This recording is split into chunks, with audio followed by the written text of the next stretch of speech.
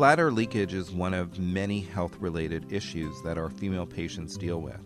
There are newly available treatment options, including non-surgical options, to help remedy the problem. I'm your host, Dr. Michael Critchman, host of Sexual Medicine and Health on ReachMD, and joining me today is Dr. Holly Thacker, nationally known for her leadership in women's health. She is also the founder of the Cleveland Clinic Women's Health Fellowship and is currently the professor and director of the Center for Specialized Women's Health at the Cleveland Clinic and Lerner College of Medicine at Case Western Reserve University. She is also the author of 2 books, Women's Health, Your Body, Your Hormones, Your Choices, and Cleveland Clinic Guide to Menopause. Welcome, Holly. Thanks so much for joining us today. Oh, my pleasure to be here. You know, Holly, we often talked about issues related to urinary incontinence, and, you know, it seems that the incidence and prevalence is huge. I mean, 1 in 3 women have involuntary leakage of urine. Any other information about the impact and statistics? I think it's really rampant and really a huge medical concern. It is, and it affects both genders, but it affects women more often. And the reason why that is, of course, is because women have a vagina, which is a hole in the pelvic floor, and many women have pregnancies and deliveries, which is additional strain on the pelvic floor. And the sad thing is that, and I'm sure you've seen this in your office, women will not come and tell you that they're having a leaky bladder. They just think it's normal, part of aging, or they're embarrassed by it. And then there's all these ads on television that have sexy underwear and different types of liners and pads and adult diapers to try to normalize it. And it's not a normal condition, and it can be treated. Right, and it certainly has a lot of far-reaching implications. It's not, you know, it impacts quality of life. Women stop going out, they stop being social, they may even stop having, you know, intimate relations with their partners as well. Absolutely. You know, there are a variety of different types. What are the most common ones that you see in your practice? Well, there's the stress urinary incontinence, which is a leaky bladder when someone jumps or laughs or sneezes or moves. The urge incontinence is the key in the doorknob. I gotta go. I either hear or see a bathroom or hear running water. And then the third type is the unfortunate mixed, which is both stress and urge. Now, are there any new medical or surgical developments that you know of that are really helping women who are suffering from these conditions? The evaluation and treatment of urinary incontinence should first be medical. So I think a lot of physicians and healthcare providers are kind of used to, when someone does have that complaint, to immediately send them to a urologist or a urogynecology surgeon. And it really kind of emphasized the basic evaluation and the medical treatments. Now, there's been 3 actual over-the-counter options for incontinence be available in just the last couple of years, because the FDA, I think, realizes that this is such a common problem. The Oxytrol patch, which came on the market as an over-the-counter patch, which is available for 4 days to treat urge incontinence. Last year, there was a disposable pessary called Poise Impressa, which is kind of like a tampon, but it's not absorbent, and that's inserted into the vagina. There's 3 different sizes, and women can size themselves to figure out which one is the best, and it kind of lifts up the bladder neck for stress incontinence. And then earlier this year, the automatic pelvic exercising device called Apex, which previously was by prescription only, became over-the-counter, and that actually also treats stress incontinence by strengthening up the pelvic muscles. So it's nice that there's some over-the-counter options that, you know, physicians and healthcare providers need to be aware of, and to know what all the medical options are, as well as what the surgical options are as well. Right, that's great that there's a lot of options, but what about the education? Do they get that education with those products, and how can clinicians help patients help themselves? You know, I think that's an important issue, because many women are embarrassed, as you said, and they're not talking to their clinician. So I think as a clinician, we need to open up the dialogue, and, you know, it's really fun and exciting that there are a lot of new therapeutics available for our patients. What about hysterectomies? I know that we've been doing a lot of surgical interventions, maybe becoming less and less aggressive. And what's your thought about prolapse and hysterectomies and how they contribute to this problem with urinary leakage? Well, I believe the statistics are close to 1 in 8 women end up having a hysterectomy because of prolapse. Certainly there seems to be a very strong genetic component. Fair-skinned, light-eyed women seem to be more at risk, having multiple babies, large babies, weight gain, constipation, weak muscles seem to potentially contribute as well. Now, some women who have prolapse just have the organs come down but still have adequately controlled bowels and bladder. And sometimes by lifting up the organs or treating the prolapse and straightening out the kink in the urethra, actually, then they do get stress incontinence, actually. So if there's overt, prolapse, pretty much your only options at that point are a pessary or definitive surgical therapy, that's for sure. But for women who've had prolapse, that is a signal to me as a physician that maybe their muscles and their collagen just aren't as in good a shape as they could or should be. And even if they do have some sort of definitive therapy, whether it's a pessary that's working for them or surgical repair, I still want to talk to them about strengthening their pelvic floor. And when I do my exam to normalize things, I routinely ask all women, regardless of age or obstetrical history, do they leak urine with activity, with sexual function? I just include it as part of my whole panoply of questions.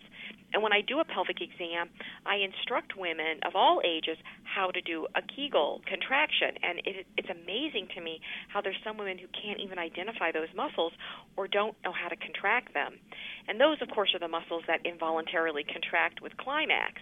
And so having a strong pelvic floor not only is good for holding your organs up, controlling bladder and bowel function, but also, it certainly improves sexual function. It is certainly impactful on the woman, and I think that creating a comfortable environment where she can talk about these sensitive issues is really important as well. Well, if you're just tuning in right now, you're listening to Sexual Medicine and Health on ReachMD. I'm your host, Dr. Michael Critchman, and I'm with Dr. Holly Thacker. She is the founder of the Cleveland Clinic Women's Health Fellowship and professor and director of the Center of Specialized Women's Health at the Cleveland Clinic and Lerner College of Medicine at Case Western Reserve University. And we're talking today about urinary issues and urinary incontinence as well and how it's impactful. But there is some promising both medical and surgical interventions that's really impacting women. What about the differential, Holly? I know that many women come in with leaking and they may have other concurrent problems that are going on as well. What are your thoughts? Well, the basic exam, of course, should include a pelvic exam, to feel for masses, check the muscle tone, and also look at the health of the vaginal tissue. Because as women get older and they lose their natural supply of estradiol through the ovarian follicles, a lot of times there's a big hit that occurs to the lower part of the vagina, the urethra, and the base of the bladder. So not only can there be changes in the vagina, but also potentially changes in the bladder function, higher risk of bladder infections, more overactive bladder symptoms. Certainly a standard urinary dip to make sure there's not infection or blood should be done. And if there is overactive bladder or concerns about complete emptying of the bladder, a post-void residual, preferably by an ultrasound of the bladder, done after voiding as opposed to a straight cath, should be considered. And so that's really pretty much the basics. And many times sophisticated urodynamics are not needed. Now, if the history is not very good or it's very complicated, or there's neurologic symptoms or prior surgeries, then certainly urodynamics may be helpful. But most clinicians with a simple history and physical exam and a couple of simple tests like a UA can really get an assessment and start treatment. And I've been very impressed in my practice that just treating constipation and encouraging a woman to lose 5 or 10 pounds of weight can make a huge difference in some types of incontinence, particularly stress incontinence, because when someone has a lot of pressure in their abdomen because of constipation or a lot of extra weight gain, that obviously pushes down on the bladder and the pelvic structures. What about some behavioral issues? And I know in my clinical practice, I see a lot of women who are really avoiding sexual activity because they're concerned that they may leak urine during sexual intimacy, and sometimes we ask them to do some behavioral techniques and what have you. Do you have any kind of clinical pearls that you'd like to share? Yes. I give my patients a lot of information, diagrams, pictures, instructions on how to do Kegel exercises. The website that I run, the nonprofit speakingofwomenshealth.com, has a list of bladder irritants that are common for bladder irritation, information about bladder behavioral training, because sometimes simply adjusting the fluid intake and just retraining the bladder, just like you have to train a 2-year-old how to be potty trained. Sometimes in adults, they have to have their bladder retrained as well. And so I try to provide them with a lot of basic, simple information, because for a lot of people, doing that, teaching them how to do Kegels, having them identify irritants in their diet or their liquids, which caffeine, of course, is a big one, and then treating any hormonal or estrogen deficiency locally can make a huge difference for many women. Right, and I'm glad you mentioned the issues related to coffee and with local estrogen. I think that we've sometimes jumped to surgical intervention when some really simple suggestions like avoiding caffeine and, safe medications like minimally absorbed local products, local estrogen can really help and have huge impact. Just a few quick words on fecal incontinence. I know that is really now coming to the forefront, and we are now asking more questions and really hearing some really distressing stories from women whose lives have been severely impacted by this really uncommon yet distressing condition. Any thoughts about that? Yes, it's actually more common than you would think. I mean, since I'm now treating women with pelvic stimulating devices, one of which just less than a year ago was FDA approved to treat fecal incontinence, called the Intone MV mini version, small version. I'm just amazed at how many women, and there's certainly men as well, too, who have this condition. In women, precipitous childbirth can obviously rip the muscles, anything that's associated with decreased muscle tone, bowel conditions, obviously, that might cause diarrhea or looser stools, make it a lot harder for that sphincter to maintain competence. And so I think that, again, this is something that one needs to actually ask patients, just as part of the review of systems.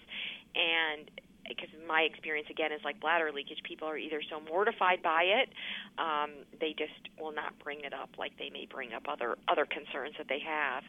And certainly doing a full bowel evaluation to make sure there's not underlying bowel disease, checking muscle tone, some surgical intervention sometimes is needed if there needs to be a sphincter repair, of course.